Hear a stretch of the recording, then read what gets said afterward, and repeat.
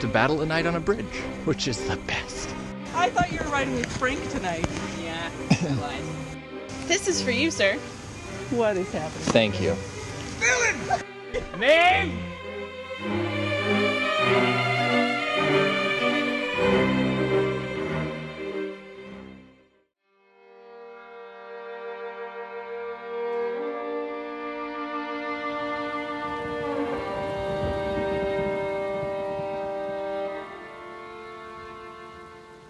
I hadn't planned anything for my 30th birthday. When does that start happening? When do birthdays start losing their grandeur? I suppose it doesn't matter now because this had happened. And this quest had been the experience of a lifetime. Well worth it. And the perfect way to bring in 30. But I had no time to reminisce. The final clue arrived to my phone on Saturday evening. It said, "It's time to resume your journey. Proceed to the location known to few as the Glowman. Be careful of wrong turns. The night is dark and full of terrors." I knew exactly what they meant. It was time to return to PLU. The Glowman. It means twilight or dusk.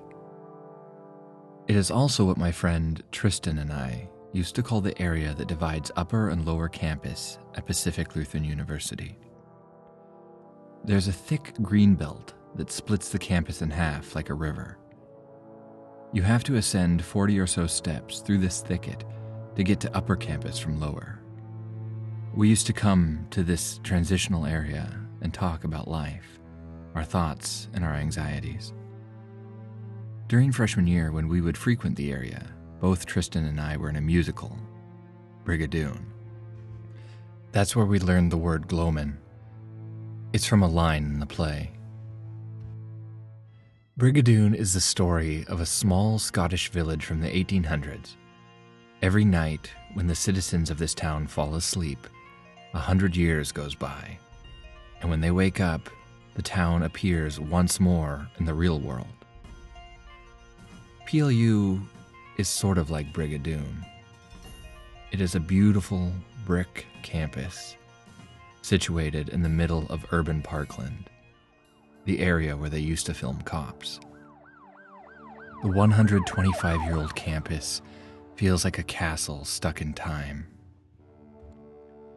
There's something mystical, almost like a fairy tale, about the area.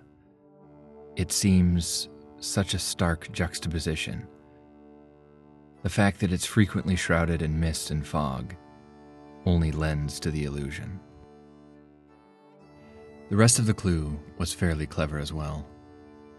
The Wong Center.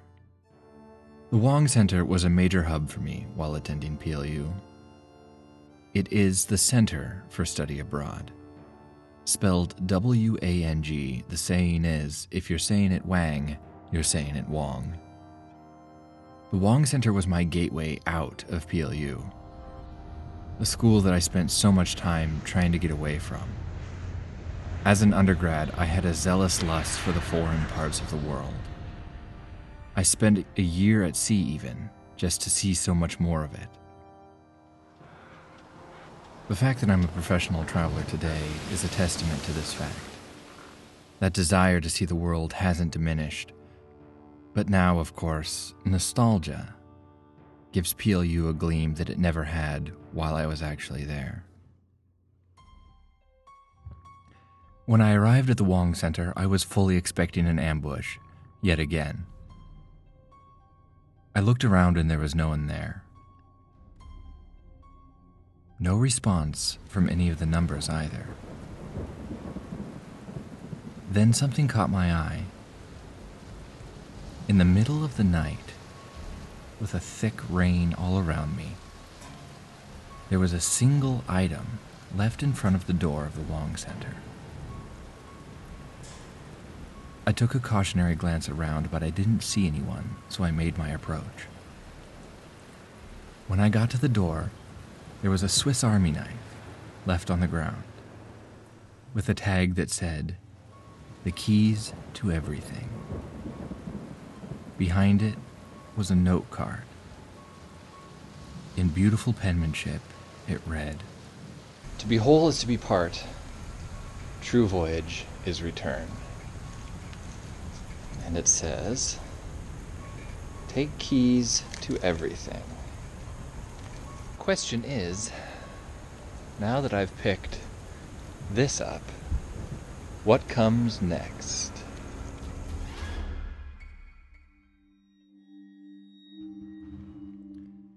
To be whole is to be part.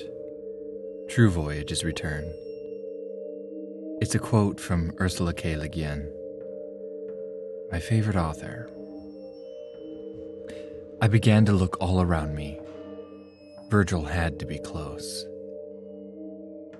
I came around the corner, and then... I told you, if you love someone deeply enough, anything is possible, even miracles. To reclaim your youth, leave behind an offering of a gray hair in exchange for a kiss to carry with you.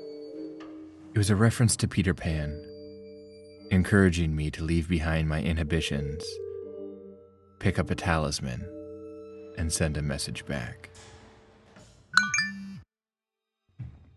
What I received was a picture. It had a map and a list with 5 detailed quests. Now we have very specific instructions. Carve one of your names into the tree at the Gloamin. Mount the sign out by South Hall. Battle the knight on the bridge. Write your other name in the steeple. Climb the Ordal trees. Burn a shackle at the amphitheater. Go to Eastfold stage. Let's do it.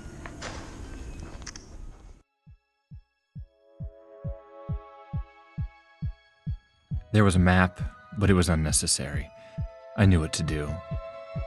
The reference to the names is of a ritual we did in undergrad, a sort of hypnosis in which you take a journey through your own mind to find 2 names, one that represents the better side of yourself, and one that represents the darker side of yourself.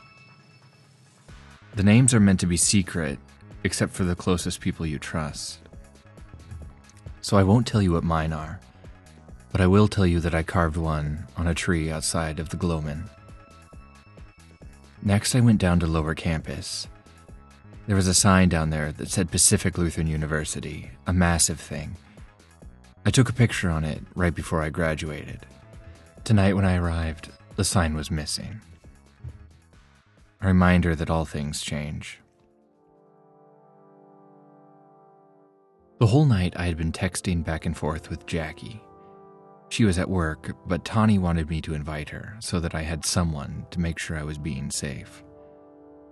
She finally arrived right after I completed my task with the sign, or attempted to anyways, and we rendezvoused together, right before my 3rd task, to battle the knight on the bridge. Okay, so... What are you doing with the GoPro? Well, I'm documenting the experience now. Oh my god. Jackie's here now, which everyone will be much happier about. I used to be able to speak, too, when I was a young man. So yeah, we'll go... Wait, so where is the bridge then? It's right behind where the cave used to be. And I have to battle a knight on a bridge, which is the best. When we arrived at the bridge, Paul, of course, was waiting. This guy. Hi. Hi. I thought you were riding with Frank tonight. Yeah, I lied. But I am, What the not fuck? gonna do it. And if you're here, Then that means hi. why do you guys have sabers? But it wasn't him that we were worried about. A young woman named Naina was there, girlfriend to a dear friend of mine, Dylan. Naina handed me a fencing saber. This is for you, sir. What is happening? Thank you. And that's when Dylan emerged from the shadows. Hold, please.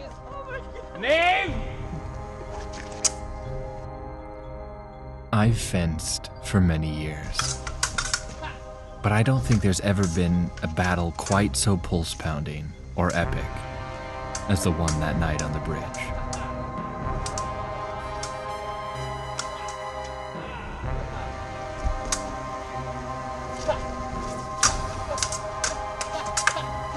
We sparred for a minute or two, but of course the battle ended with me destroying Dylan.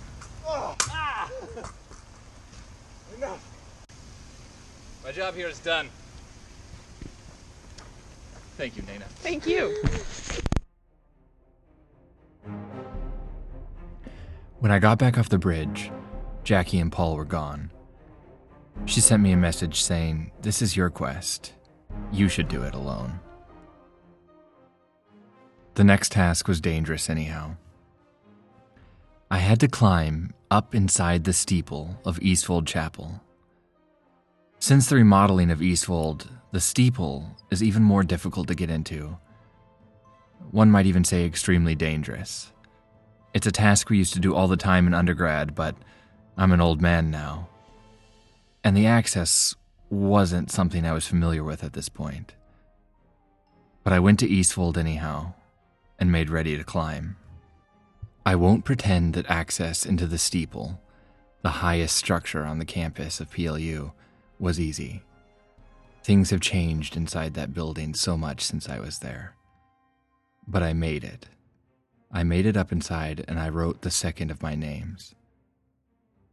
Writing your name inside the steeple is a tradition generally reserved for seniors, but it's one that I missed out on, and was happy to finally do. Jackie had done work in Eastwold since graduation, and she had been in the building when I finally arrived. She's the one who helped me gain access to the steeple, and I'm grateful for it. Afterwards, my next task was to go burn a shackle in the auditorium. PLU has an outdoor auditorium next to the music building. It's another of my local haunts. The shackle burning tradition is one of mine that I'm probably the most proud of. For years, I've had a habit of burning things that represent oppression. Anything that's holding you down in life.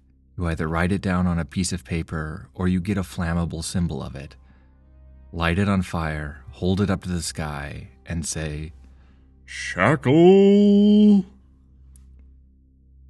For me, it is an incredibly cathartic way to break free. When I arrived at the auditorium, the rain had increased, and there was a very creepy violin in the background.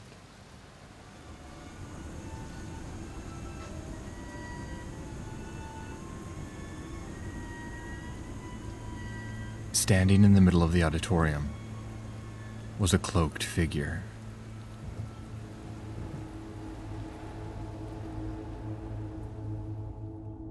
I slowly approached.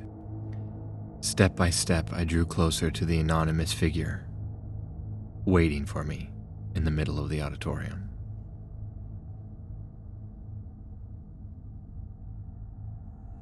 Underscored by the violin student in the background, the mysterious figure handed me a blank piece of paper and a pen. I wrote down the thing that's been holding me back for a while now. The figure handed me a lighter, and I burned that shackle.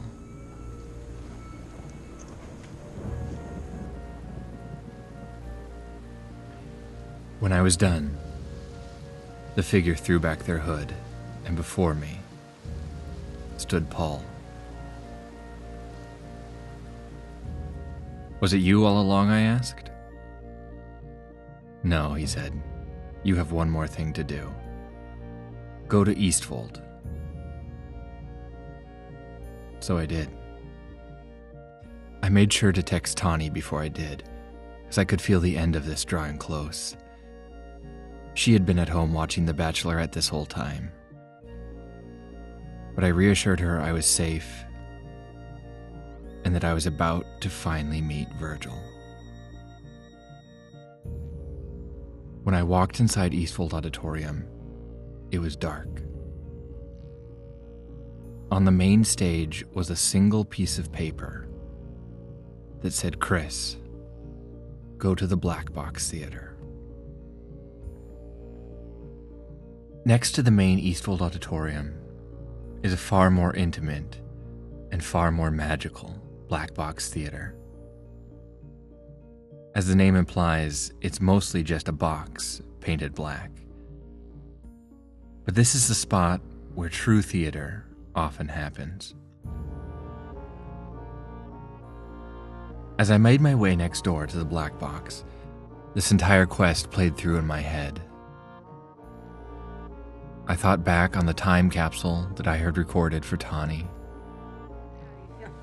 What are some of the biggest accomplishments that you've had in the last 30 years? I thought of the ghost town, and the monologue, and the intrigue. This had been an incredible journey. A phenomenal way to herald in the 30th year. There had been so many touchstones to the parts of my life that got me to this point. And now, in the Black Box, I would finally meet Virgil and thank them. When I got inside, there was a single ghost light on the stage and a table elaborately set up. In the middle of the table was a card.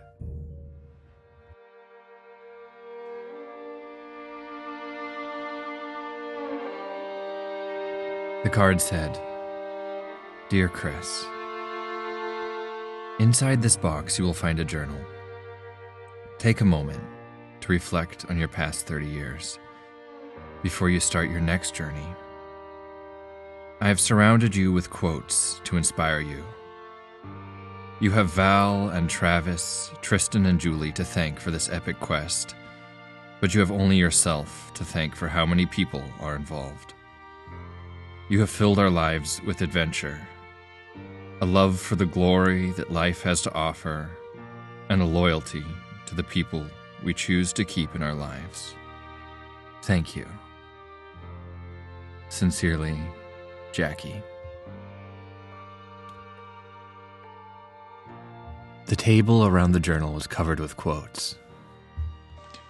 The only questions that really matter are the things you ask yourself. Ursula K. Le Guin. Every man's life ends the same way. It is only the details of how he lived and how he died that distinguish one man from another. Ernest Hemingway.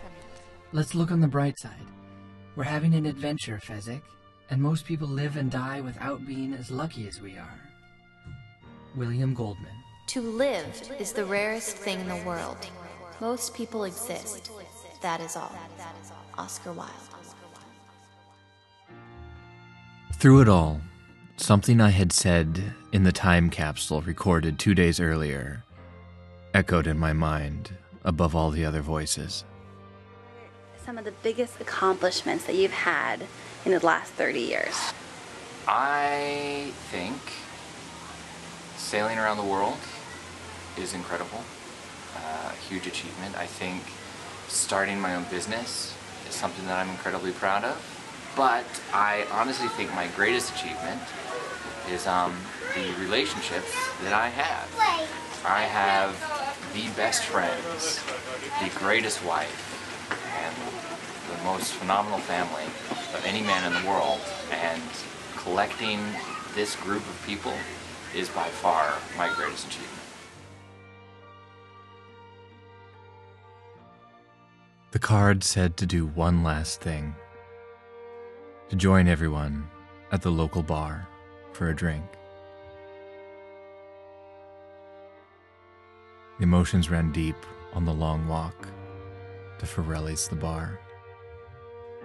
When I walked in, everyone was there. Jackie and Paul, Dylan, Nana, Henry, old theater professors that I hadn't seen in years. And right at the head of the table was Tawny. They had all been Virgil. Julie and Tristan, Travis and Val had masterminded this from New York, and everyone had been involved.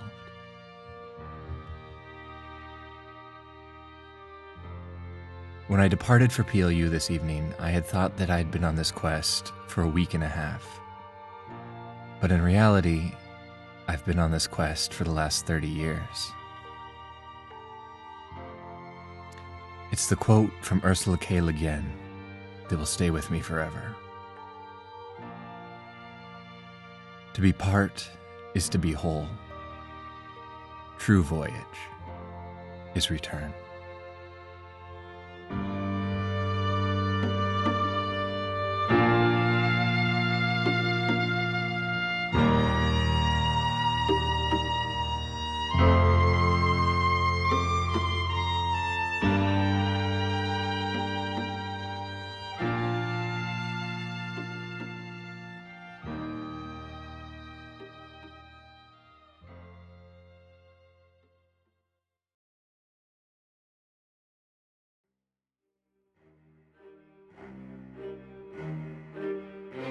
Tonight's episode was made especially possible because of all my fantastic friends, and not the least of which, my wife, Tawny. The music of Kevin MacLeod is underscored this evening and is available in the links below. 30 Year Quest is a true story and one of many that we at Captain and Clark would love to share with you. If you've enjoyed this podcast, please give us a rating on iTunes. Until next week, I'm Captain Chris Stottinger, and this has been 30 Year Quest.